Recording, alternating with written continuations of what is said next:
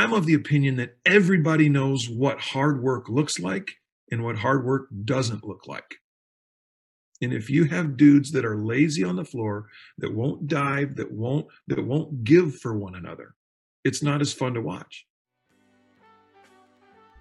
Welcome to the Jamodi Podcast, where we interview coaches and leaders to find out not just what they do, but how they do what they do. Becoming the best version of ourselves is Jamodi, just a matter of doing it. Today we are joined by head men's basketball coach of Legacy Christian Academy in Frisco, Texas, Cole Johnson. Coach Johnson was the head coach at Naaman Forest High School before coming to Legacy. Since being at Legacy, he's led the Eagles to 3 TAPS 5A state championship appearances, winning the state championship 2 times in 2019 and 2020. Coach Johnson has been twice named TABC Coach of the Year. He was recently inducted into the Greenville University Athletic Hall of Fame for leading the men's basketball program to the SLI AC regular season championship in 1996. Before we hear from Coach, take a moment to subscribe to our podcast and follow us on social media at Jamodi Podcast. How does culture drive performance? You know, my first response to that, Matt, was how does it not? How does culture not drive performance? One thing I've learned recently, or it's crystallized recently, is relationships over revenue. Coaches operate on a currency of relationships. You know, for some folks, their gifts are financial planning. Some of it is making a dollar. For us, we take who we are, we impart who we are and immerse it into who our kids are. And so we operate on a currency of relationships. And ideally, that return on investment is we're overjoyed as coaches when we see our kids return the favor, so to speak, by investing in somebody else. But we try and teach them how to fail. We try and teach them how to succeed. We try and help them be better than us. And so we invest, we deposit, we withdraw. But the bottom line is people, you know, the bulk of kids are not going to remember their records. They're not going to remember overall the specifics of it. There are going to be a few. You know, I averaged 17.8 points per game, I averaged this many rebounds. You know, there are going to be a few that remember that. But the whole thing about it is they're going to remember the relationships. They're going to remember the experiences and the memories and how people responded to that. So, you know, with that, culture has to drive performance. Ultimately, that's what we're reduced to as a whole of a team. When we have we versus I can't stand it when coaches stand and talk to, hey, I need you to do this. I need you to do that. Because as a player, my mentality was, well, you might need that, but I don't care. Right. And what's in it for us? What's in it for we? You transfer that ownership. It puts everybody on a similar level, even though they have different roles, and the kids start owning it. And then our job is to then guide that culture into in a manner that we can hopefully see the growth from that. We can see the product from that. So I don't know if that's clear as mud, but the idea is just, how does culture not drive performance?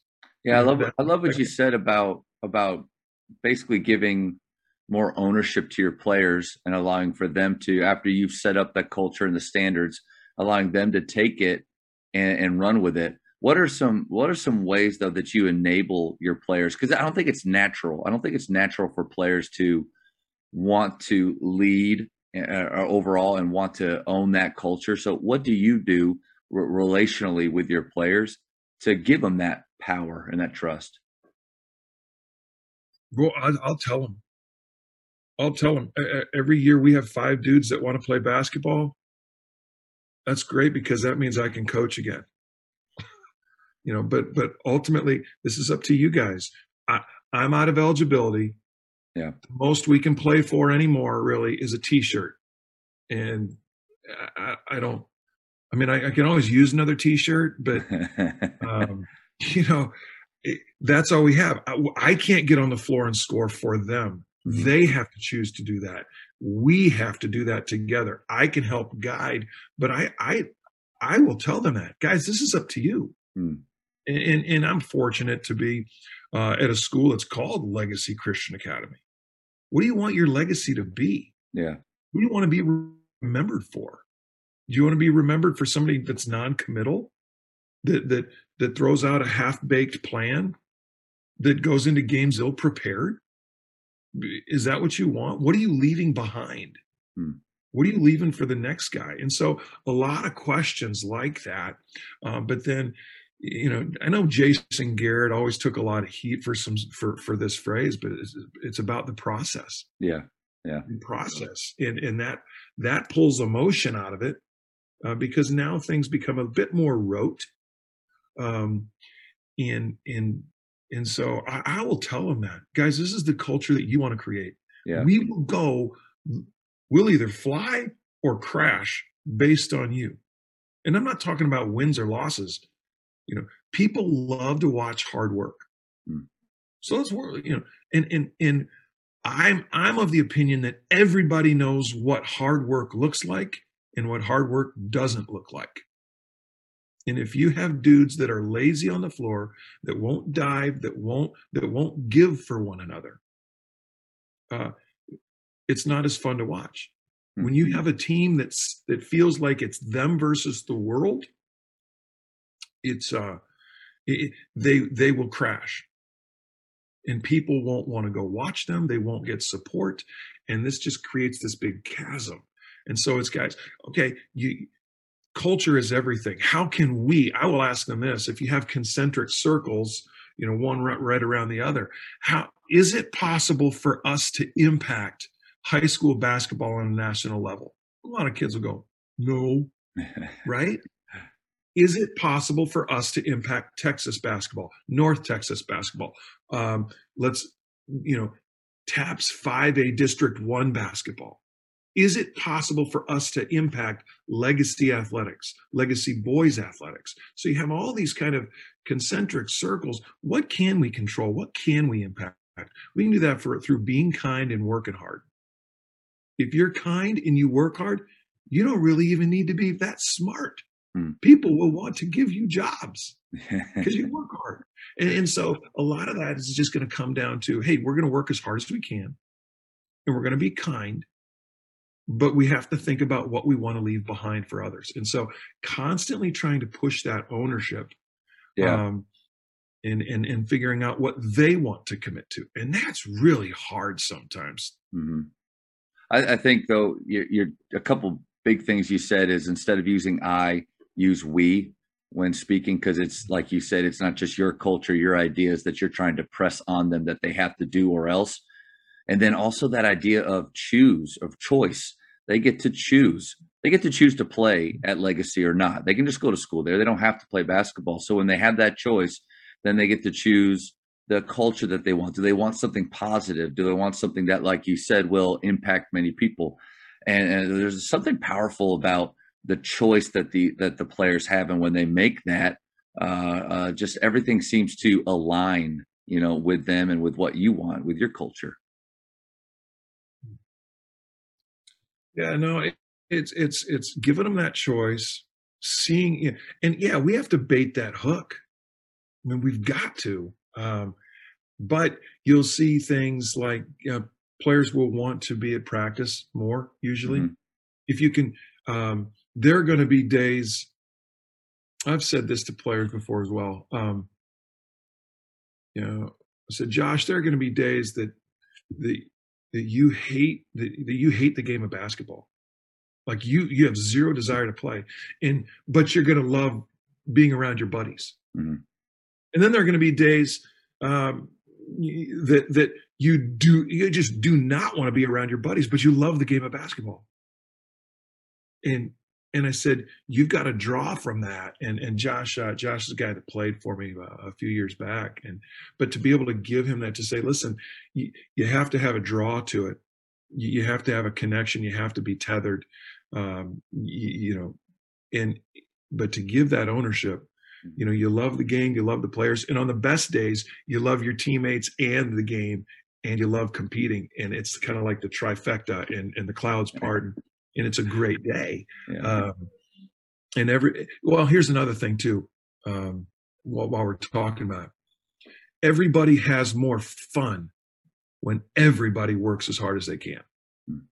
You can think about teams that you've played on or coached where one guy or two guys just don't care and they just don't work hard, and they plant that seed of bitterness or resentment, and you get other guys that start going, well, he doesn't even want to be here. Well, he doesn't work hard. He doesn't dive on the floor. He doesn't make the extra pass. He won't take a charge. But when everybody will do that, then everybody starts getting a little bit more amped. Yeah. And you can even be competitive with that. And I know I'm just kind of going from one thing to the next, but when we're on the same team, Matt, I'm not always going to do the heavy lifting. You're not always going to do the heavy lifting. Heavy lifting meaning getting the job done on the court. When you're on the court, you're doing the heavy lifting. I'm on the sideline. I need to be encouraging you who are doing the heavy lifting. And my goal, if I'm competitive, it's a good time. I want to see how amped I can get you, because I want to see if you can make one more trip down the floor and you're wiped and you're exhausted and you're just so desiring a whistle to stop. And I just want to say, come on, Matt. Come on, Matt. Come on, Matt. You got this. Come on, go, go, go. It'll be funny and fun to me to watch you work. So there are a lot of things there that you can do, but you've got to establish a climate of trust, reliability, unselfishness, and ownership. What is your favorite culture building activity? I already talked about the we versus I. Two things here. A number of years ago, I received from Tim Coleman, who works with Athletes in Action. He sent me a life map, and you got to be careful with this one, and it's got to be guarded. But it is my favorite, and we don't do it every year. We'll do it at different times. But a life map, you talk about 5 or 6 H's, and one of them is a heritage. So you talk about what are your geographical, ethnic, or family factors that have influenced or contributed to who you are today. Your heroes. What relationships have played a key factor in influencing who you are. Then you have high points, events or activities from different times in a person's life, which constitute their most positive experiences. And then you have hard times. So heritage, heroes, high points, hard times, which are pains or trials. And this is where you really got to be careful. But difficult situations, tragedies, oftentimes this comes up with a lot of kids will start talking about divorce. Yeah. Or a lot of kids will start talking about depression or where their value comes from. Hard times, what still hurts? How does it still hurt? How have these situations affected how you view God? And then you have hand of God or holy moments. What were your most life-changing experiences or discoveries about God? And you can just see, I mean, you start kind of heritage and you just dig deep. You just take this drastic deep dive and you start peeling back the layers and you start seeing who kids and who people really are. And then you have your heart connections, significant relationships, friendship, romance, how they influence life decisions or how they were instrumental in growth. How did it affect later relationships? So you have about 5 or 6 H's there. Yeah, I call it 5 H's or life map. And what we will do is we might do that within the varsity.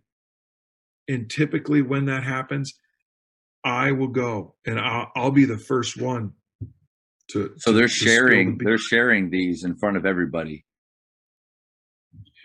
in front of their team. in front of their team. Yeah.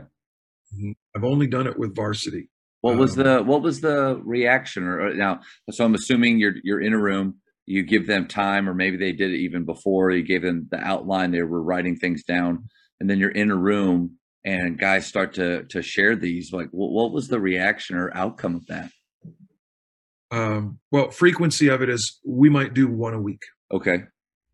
If you do everybody, if you do 3 or 4 at the same time, everything's overwhelming. Yeah. run together, and it's not going to quite stick. Mm-hmm. This is a typical response. Man, I had no idea. Mm. I've had that. Man, I had no idea. And you get a kid that you get a kid that knows nothing about this other player, and they go, "Oh, man, I'm so sorry."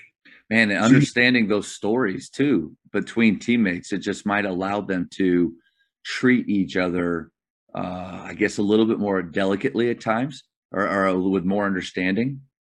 They connect. Yeah. Or there's that, or I've been through that too. I understand. Yeah, so I'm not the only one. Yeah, that's kind of that's a great point. Yeah. Yeah. And so they'll connect. But the thing that you've got to say about that is, as a coach, listen, we're going to do this. And this is in our circle of trust. Yeah. And if you break this circle of trust, I will remove you from this team.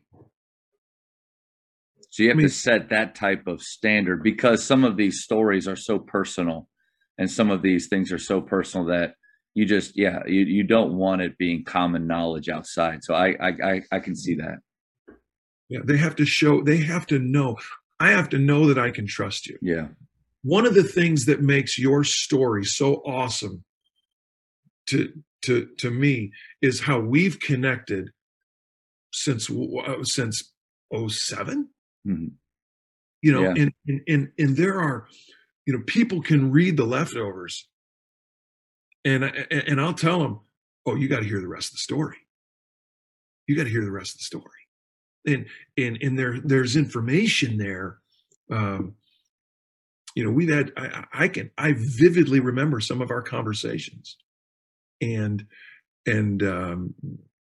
there's trust there. Yeah.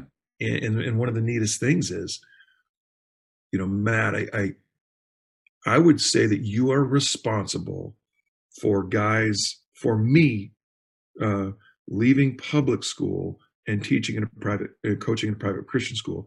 You also are the influence of Clarkson doing that. Yeah. And so that's one of the beautiful things about knowing your story, knowing a number of those H's, is that we've got that. Yeah. Oh, that's awesome. Yeah. It's fun. You said there's 2, that's one. Do you have another culture building activity that you like to do? It's totally informal. One of my favorite times, though, and it's not a contrived activity. I love sitting in the bleachers on the front row or sitting at the score table after practice when practice is over, and you got some guys on the court shooting, and or maybe most players have left the gym, and you got 4 or 5 guys that are just hanging out, talking. They don't have to perform. They don't have to show anything. There's a vulnerability there. I think those are moments that you really, a great point, and having your eyes open to those moments. Don't be in a hurry to get out of the gym yourself, because those are some moments that you can dive a little bit deeper without even having to try, like you said, having something official set up. Yeah. And then the last thing that I think about a lot, Shaka Smart. I remember him speaking at TABC 6-7 years ago, and I remember hearing him somewhere say this, but he tries to take 2 laps around the gym and give everybody at least 2 positive touches. fist bump, if it's a pat on the back, pat on the shoulder, high five. He goes around to each player. Hey, how's your day? It's good to see you today. And to connect for 2 to 3 seconds, 2 laps around the gym. But the amount of investment, the amount of deposits that are made there, you get some mileage. You get some mileage out of those. And it becomes authentic. So that's the biggest thing too. After practice, it's authentic. Yep. This life map, it's authentic. It's not fabricated. It's you're doing life together. And you can remain at a surface level. You can show up at the gym and you can coach and you might be able to put a couple plays together. But there's our last state championship in 2020. I had 2 guys that earlier on in the season, they wouldn't even sit at the same dinner table. So we go to team camp. These 2 dudes don't even want to sit at the same table in a Whataburger. And the coolest thing for me was after that buzzer sounded, they were the first 2 people to lock eyes and connect. And I will, a photographer just happened to get a picture of that embrace. And that's one of the richest memories in my coaching career, is seeing those 2 guys who God is in the business of redeeming relationships. And those 2 guys lock eyes and connect, and they both just start bawling. And that's authentic. They could put their differences aside, but we wouldn't have been nearly as good. Yeah. Thank you for sharing that. I love the Shaka Smart approach to getting those 2 positive touches, because that's something we're trying to discuss on these conversations is, the what is get positive touches. And everybody wants to do that and create those relationships, but how do guys do it efficiently, and how do guys do it authentically? And I love that idea of making laps around and not just saying hello, but some type of positive touch with them, a fist bump or something. I think that's something I'm going to implement, and I can implement that Monday. I don't have to wait. That's something I can do right now. So that's great. That's great. That's an individual. That's a stationary ball handling thing. Yep. That's a form shooting thing. Hey, your dude's lacing up his shoes. Hey, pat on the back. Good to see you today. Yeah. And I've never forgotten that. That's one thing that's stuck with me. And I think I really respect him for what he's had to work for while during his time at Texas. And I think he'll do great things at Marquette. The Jamodi Podcast is powered by Sideline Interactive. Sideline Interactive is the leading manufacturer for high-quality, innovative scoring tables and LED video display boards that help coaches and schools bring more excitement to fans, create huge fundraising opportunities, and make their jobs easier. Visit sidelineinteractive.com to check out their amazing products. What are the non-negotiables in your program? I'll just share this. I cheated a little bit. And about 10 to 12 years ago, I came up with a code of ethics. I'll just kind of read these. I will always act with integrity toward coaches, players, teachers, parents, teammates, opponents, and supporters. And these can be for a player, these can be for a coach. But this is one thing. When I had it when I came to interview at Legacy. Because I'm not recruiting. That's another thing. I'm not recruiting. Yeah. I'm not knocking on doors. If I wanted to do that, I'd go try and be a college assistant somewhere. I don't have a desire to do that, and I don't have time to do that. And when you do that, you sell your soul. You construct I'm mixing metaphors here, but you construct a house of cards for a program, and it can't have deeper roots. I'll respect the rights of others to hold values, attitudes, and opinions that differ from my own. I struggle with that one sometimes. But I think everybody does. Yeah. especially now when it's more outspoken. But these are basically eight things to say that I will treat others with respect. I will play fairly, respecting the game. If it's out of bounds on us, I'll tell the official it's out of bounds on us. I mean, now most of us know that the official's not going to change his call, but Not like in that commercial. I don't know if you ever saw the commercial where the kid comes up, it's like, "Coach, I hit it out," and the coach says, "Go tell him." And the kid goes and tells the ref, and the ref says, "Oh, thank you." It changes the thing. Like, yeah, it's not going to happen like that, but I appreciate what you're saying.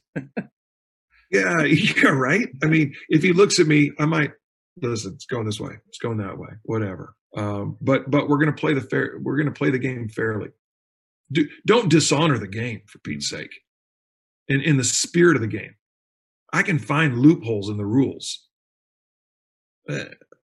Okay, well, good luck getting games scheduled. Yeah. When you play that way. I'll respect my body as it's my tool for coaching or playing basketball. I'll represent my school with class, honor, and dignity, both on and off the court. I'll seek to do my best in the classroom as I do on the basketball court, understanding that education is the key to my future. I'll allow myself to be, this is a good one, I'll allow myself to be held accountable. And that's even when we come on the floor coaching. Mm-hmm. We submit to the authority of the officials. Whether we like them or not, we submit to their authority. The hardest part in that is when we feel like there are moves that put our kids in danger. That can be a little tricky to navigate. But I'll abide by the rules set forth by TAPS and set forth by the school, if that's eligibility or academic eligibility, as well as the coaches, knowing the rules are set and established and considered for our best interest. But first and foremost, we're going to work hard. We're going to work hard. We're going to play inside the rules. That's what we're going to do. So non-negotiables, you want to cheat, go somewhere else. If you want to come to Legacy to win a basketball game, probably need to go somewhere else.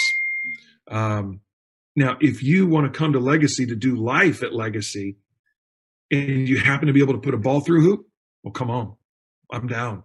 Yeah. But if you only want to invest in basketball, we're not going to accomplish what we're setting out to accomplish. Well, we want to be a little bit more holistic in what we're thinking.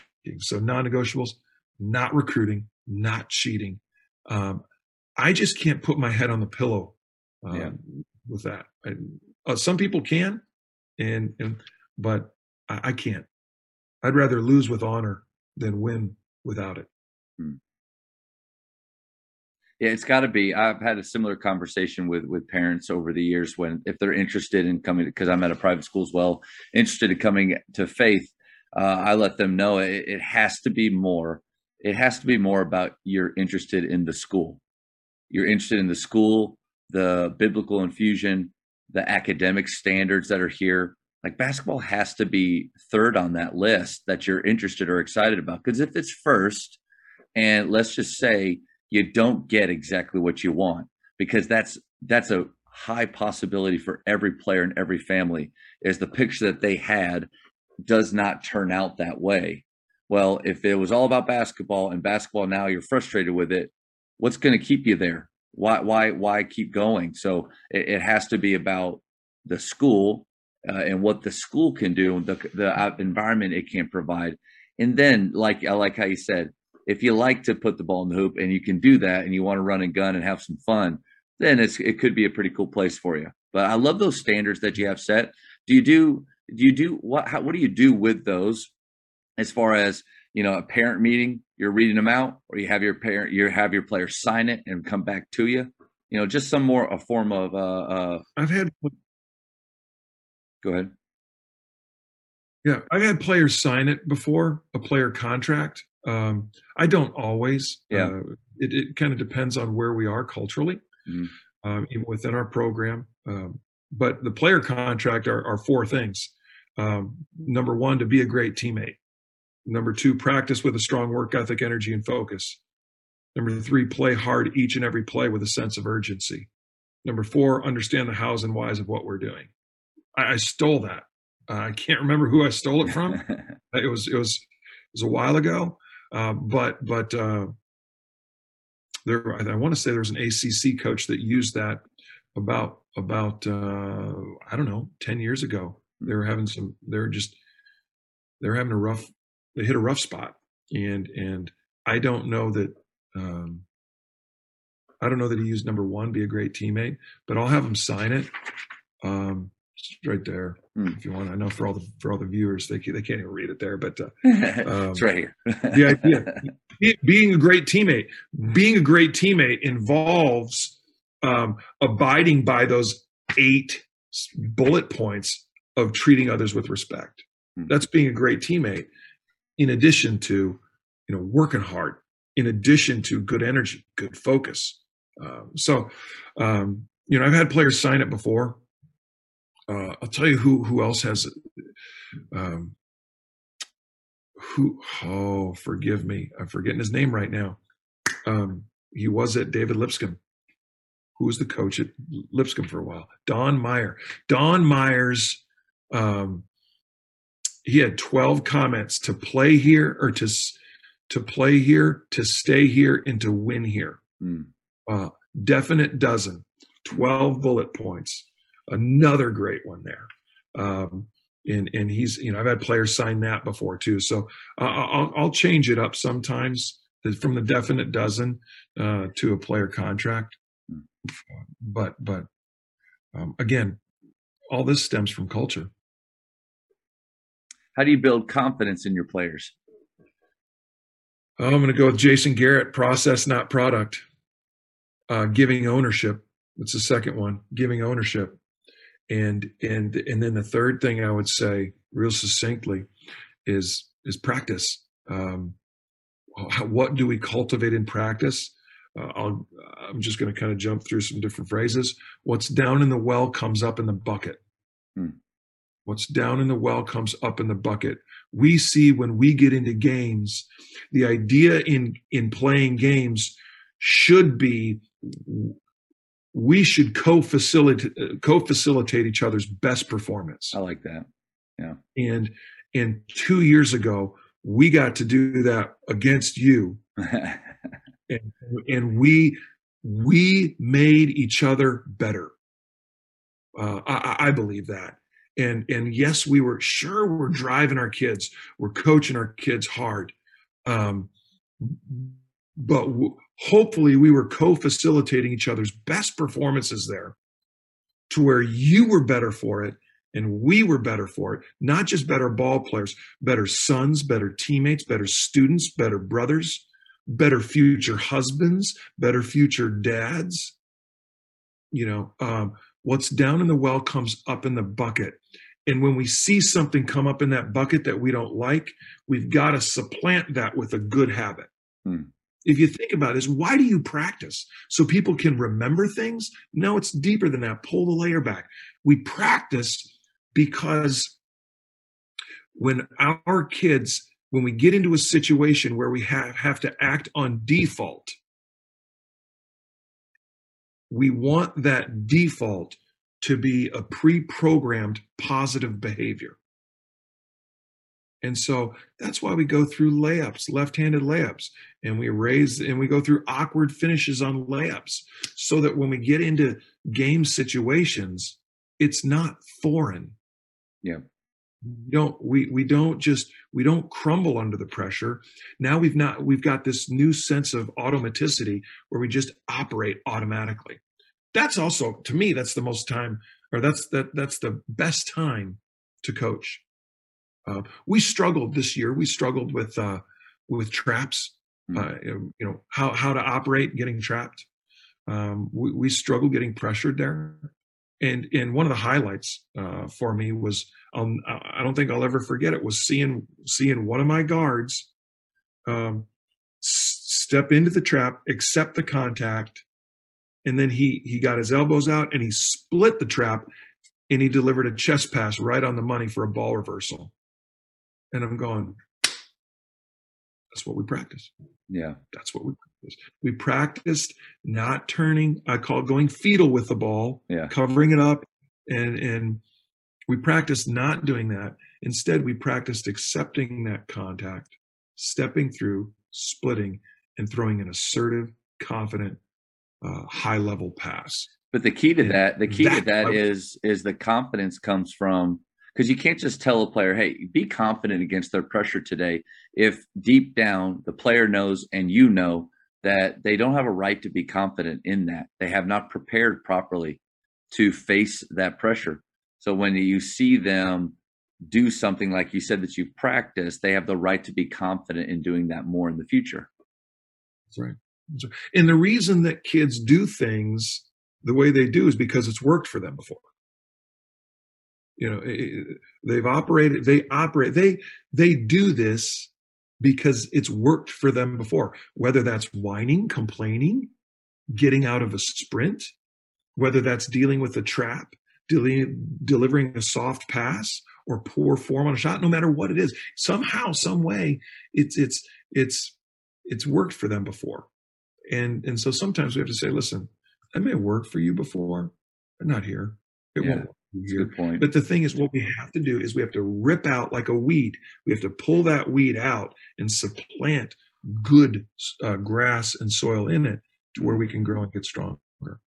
So we pull out the bad and plug in the good. So that develops confidence. Coaches, the Jamodi podcast is powered by Ballology.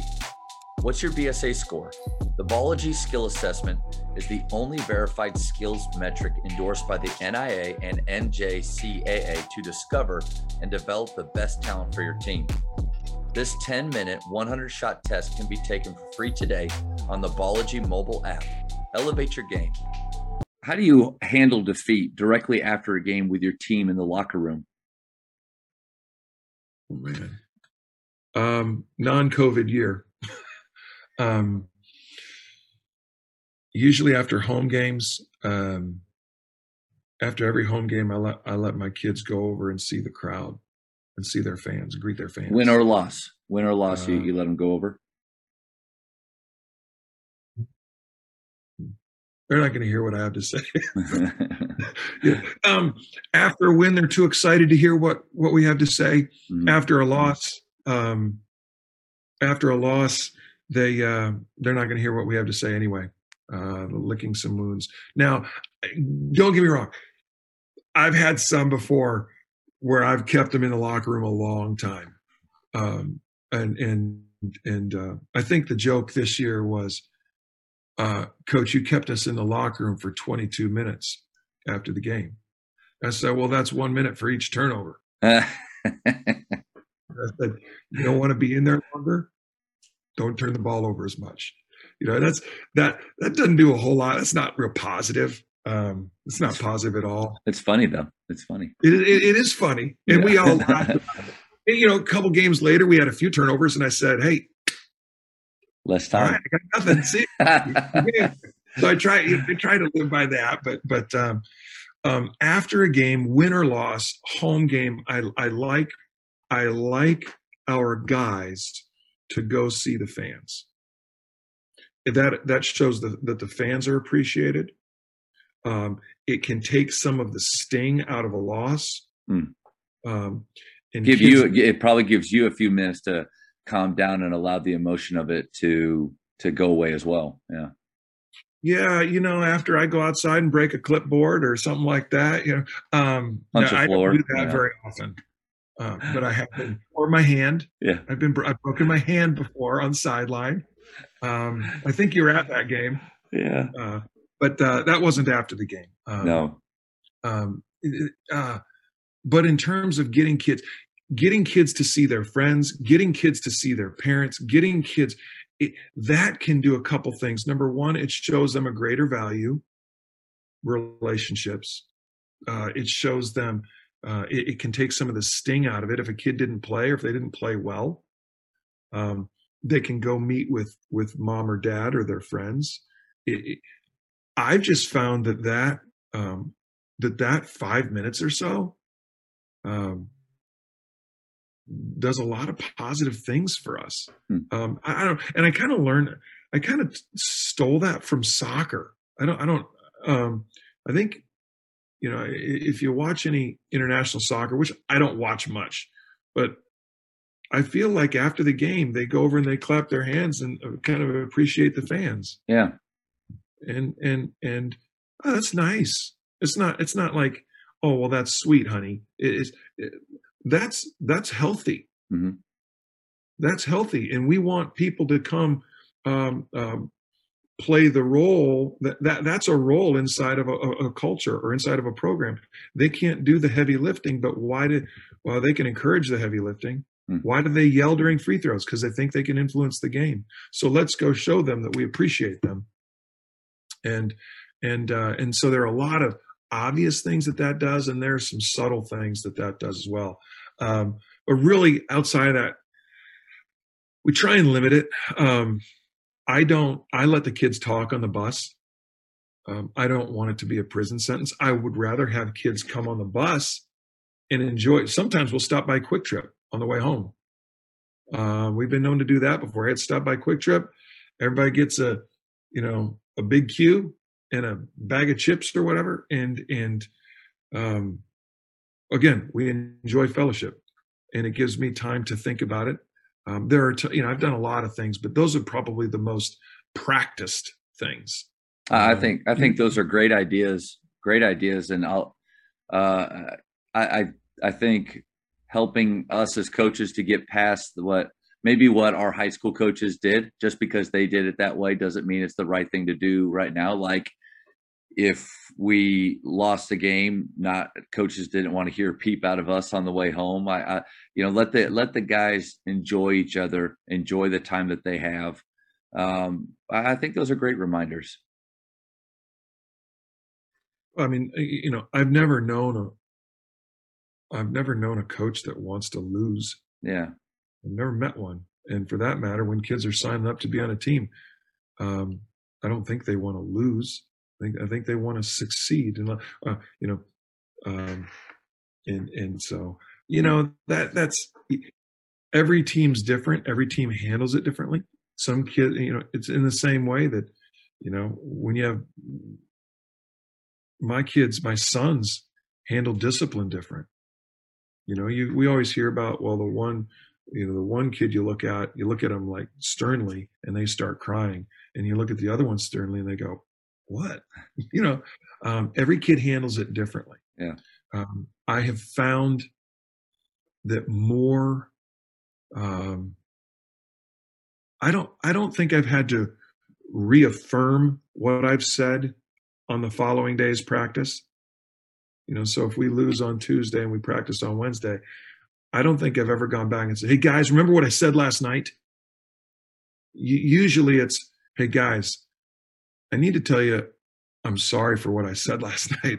Yeah. We can tend to spit venom and destroy confidence, and we can make major withdrawals out of the culture of our program based on how we respond to a loss. And the other thing, you look at mindset or culture code, mindset, Carol Dweck, and culture code, Daniel Coyle. They talk about a growth mindset. Love watching you work hard. It's good watching you grind, good watching you struggle, good watching you make some adjustments. A lot of good things there. Mm-hmm. It'll keep them coming back for more, and it starts giving them more ownership of, oh, this is how we operate. It's based on how we operate, not our results. This is one that you did not write down, but I wanted to ask you specifically, because with all your experience and coaching and being a part of this, somebody said the other day, there's a Don Meyer quote. They said, it's our job, it's their game, the player's game, but it's our job. But we got to make sure we approach it. It's their game. It's not their job. It's our job. So you've gone through a lot and had so much experience. So the question is, what's one thing you would do differently if you could start over in coaching? I answered that. I wrote some notes down on that one. I'd write it all down. If I was an assistant, I'd write it all down. I'd keep a little pocket-sized moleskin and a pen in my pocket, and I would write it. If something happened in practice that I didn't particularly want to adopt when I became a head coach, I'd write it down. If there's something that I did want to adopt, I'd write it down. And the reason is because when you become a head coach, you can't remember what you tried to remember. You forget it. Instead, it can be, listen, I don't want standing in practice. I never want lines of more than 4 guys. Whatever that is, too much talking. Practice goes too long. Short practice, lack of direction, lack of focus, whatever. I'd write it all down, and I think that's really, really, really important for any coach to do. Really, right? Not just guys starting out or that are trying to work their way up. I think that's a great idea for all of us, because there's been so many times either during a practice or after practice that you try to make that mental note of that worked really well, and we need to continue that or enhance it, or we need to adjust, and here's how I think we can do it better. But man, relying on yourself to remember those things, that's a dangerous game right there. So the habit of having something that you can write down is great. Yeah.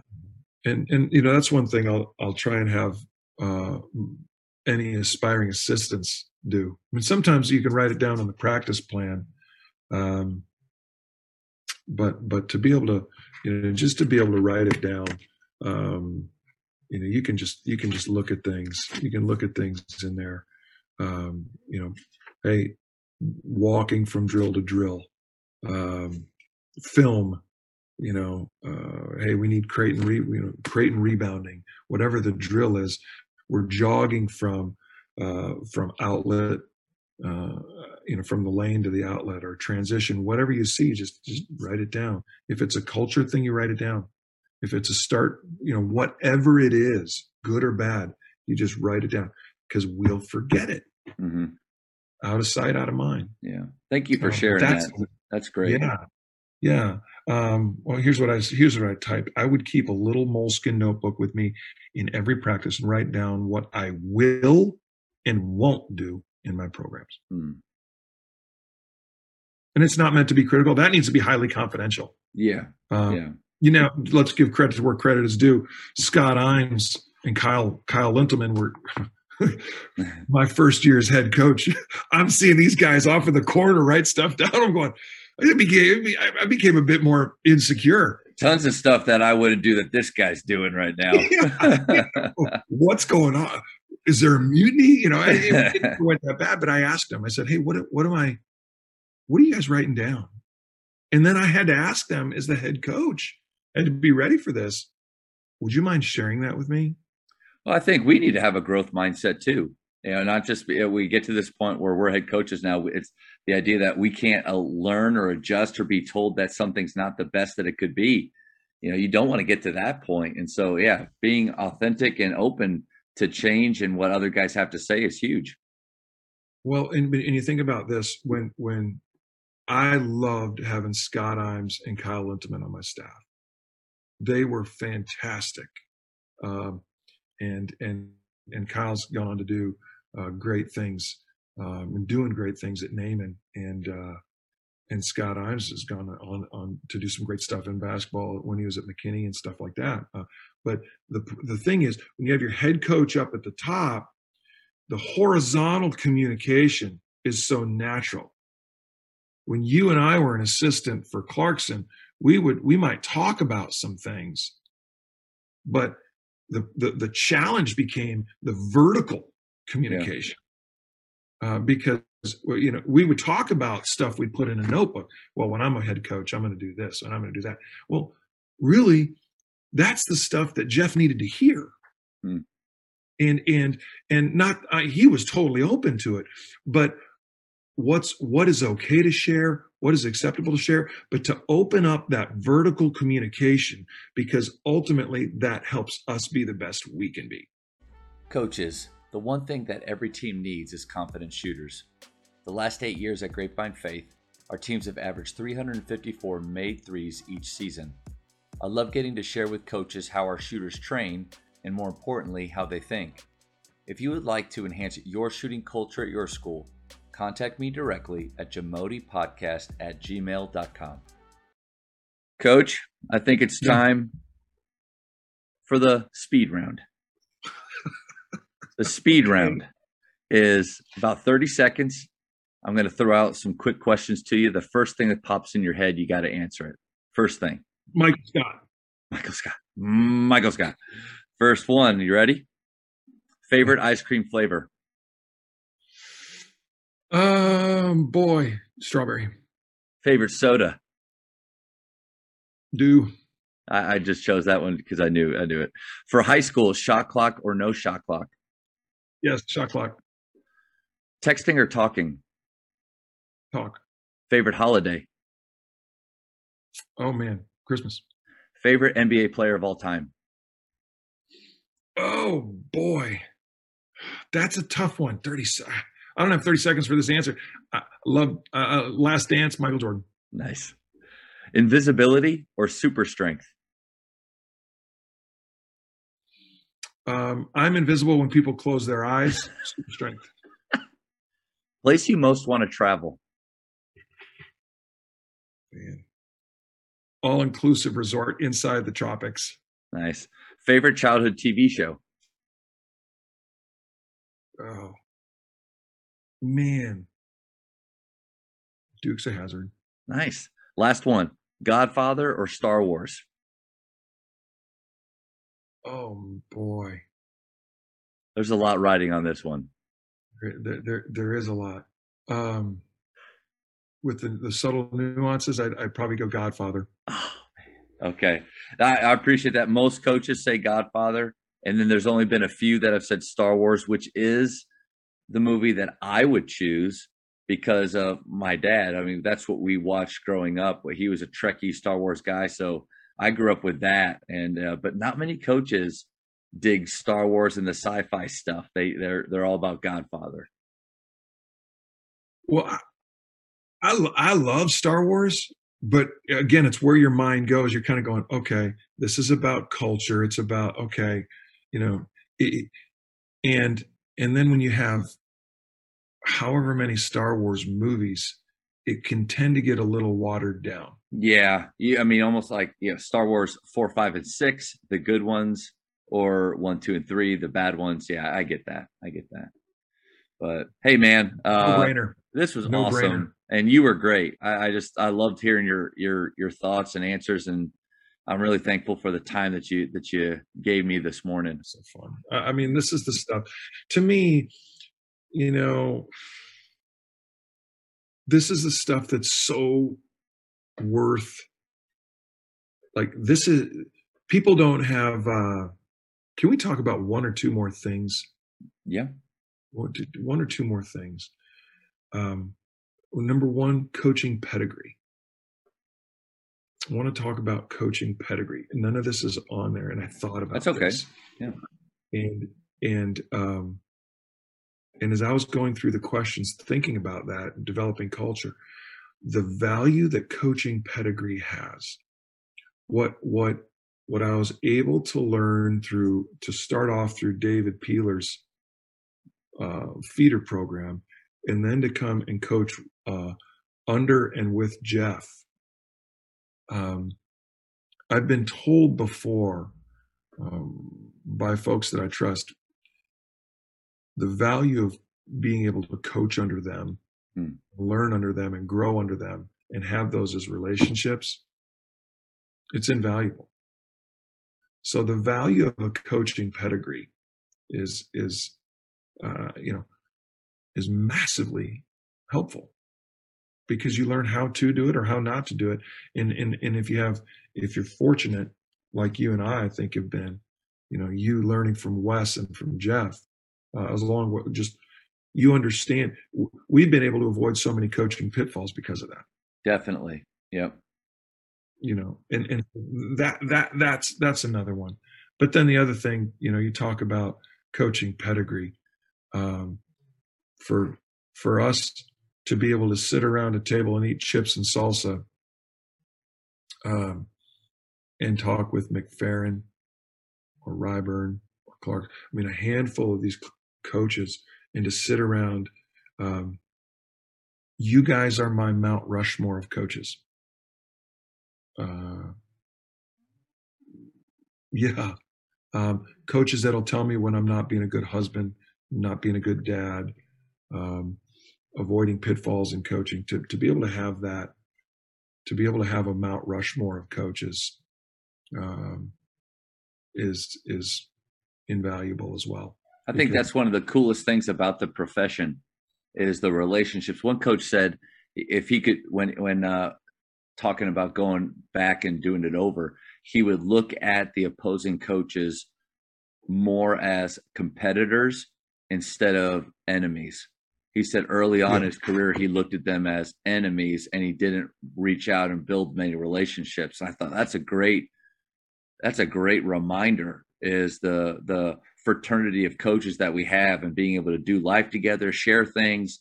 It's just as rewarding as what it is when you see players' light bulbs turn on.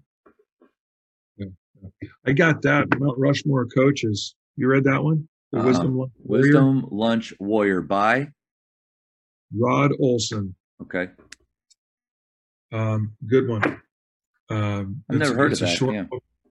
Rod Olson's, he's similar to John Gordon. Okay. But to have a Mount Rushmore of coaches, to have you and Jeff and Chris and Jeremy, to have you guys where all I have to do is pick up a phone or a group text. That's where texting is so invaluable. Yeah. Yeah. And you can, hey, Cole, you need to go to your kids, activity. Hey, don't worry about this and, what swords to fall on, what not, because to have guys that are in the profession, but not in the situation and can shed light on wisdom because we have similar philosophies on life and on coaching. I appreciate you saying that. I mean, I'm honored to be on anybody's mountain. I'll tell you, but no, you're definitely, I mean, you're one of the guys that I look up to and I really appreciate, not just from where when I started, you were kind of there with me as an assistant for Jeff, but then, out of all of our group, like you've won 2 state championships.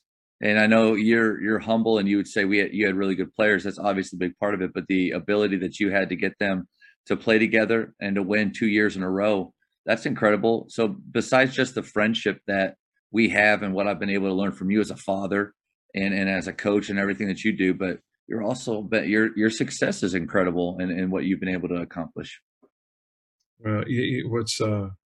Thank you for saying that, kind words.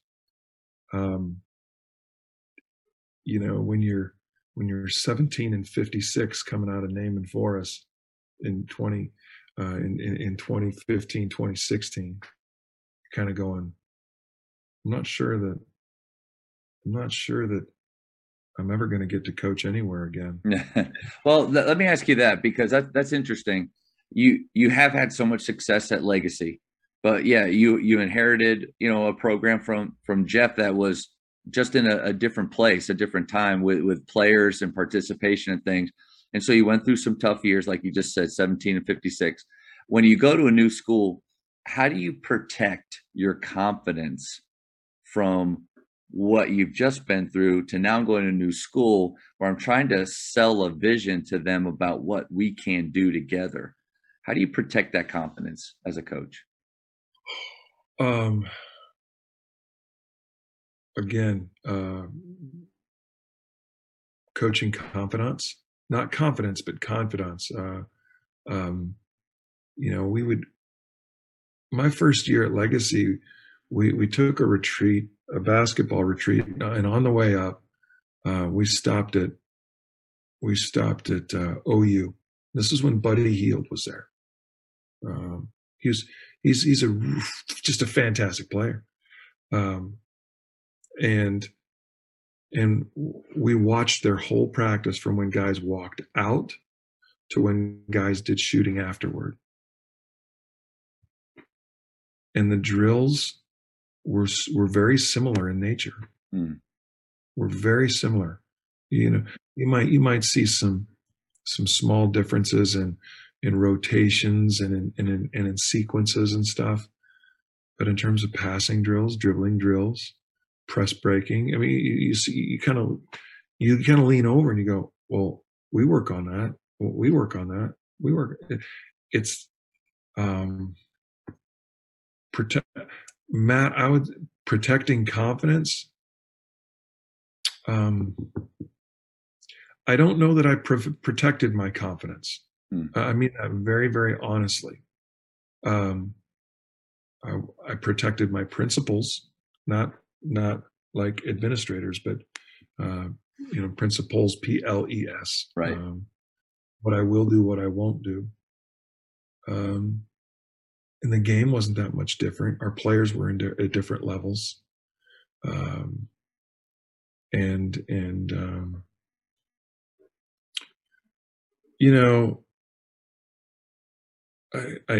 was strangely enough, Jeff leaves in 2013 to go to Plano East and graduated, I believe, in 9 or 11 that year. Yeah. And so we had to we returned 8 varsity points a year, or 8 per game, something like that. 5 minutes of varsity a game. So we, out of a total of 160 minutes, we had 8. we were just green. We're in a different place. Interestingly enough, we were back there. We're similar to that stage this year at Legacy. We graduated 5 or 6 2 years ago. Then we graduated 9 last year, and coming off a massive success. And now here we are, not a lot of varsity experience. What do we do? In my experience in 2012 and 13 helped prepare me for this past year. Yeah, that's cool. Coach Driscoll talked about dots on a map, and you look back through your life and you can just see these points that you, at the time, you maybe were asking, why is this happening? Or I don't understand how this can be good or what the plan is. But then as you bob and weave and go through life, you can look back at those dots on the map and see. So you went through those hard years at Naaman Forest to prepare you for leading the young men that you have now through a similar situation at Legacy. And how to transition the program, how to lead the program through that. I haven't walked home. I haven't walked. No 2-hour walks. since I learned that lesson. But what I would say is, I don't know that I've protected my confidence. I think I was broken and a little humble. I don't know if that's, it's always strange when somebody calls themselves humble. I'm the most humble person I know. Yeah. What is it? I'm so humble. I wrote a book on humility, and it's a New York Times bestseller. That's right. Yeah, that's right.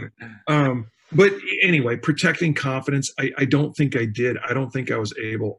All of the callus had been torn off of me coaching. What works? What doesn't? Well, these things work. I know they work. It's what I learned. I've coached it before successfully. It's proven to be a successful building block. But there was just pruning going on. And you learn that, you don't have to get real wacky. You don't have to be a mad scientist. Those were some hard years, and it's been much easier on me at Legacy. I think it's more of a fit. Thank you for checking out today's episode. Please take a moment to subscribe to this podcast, share it with your fellow coaches, and find us on social media for what's coming up next on the Jamodi Podcast. It's just a matter of doing it.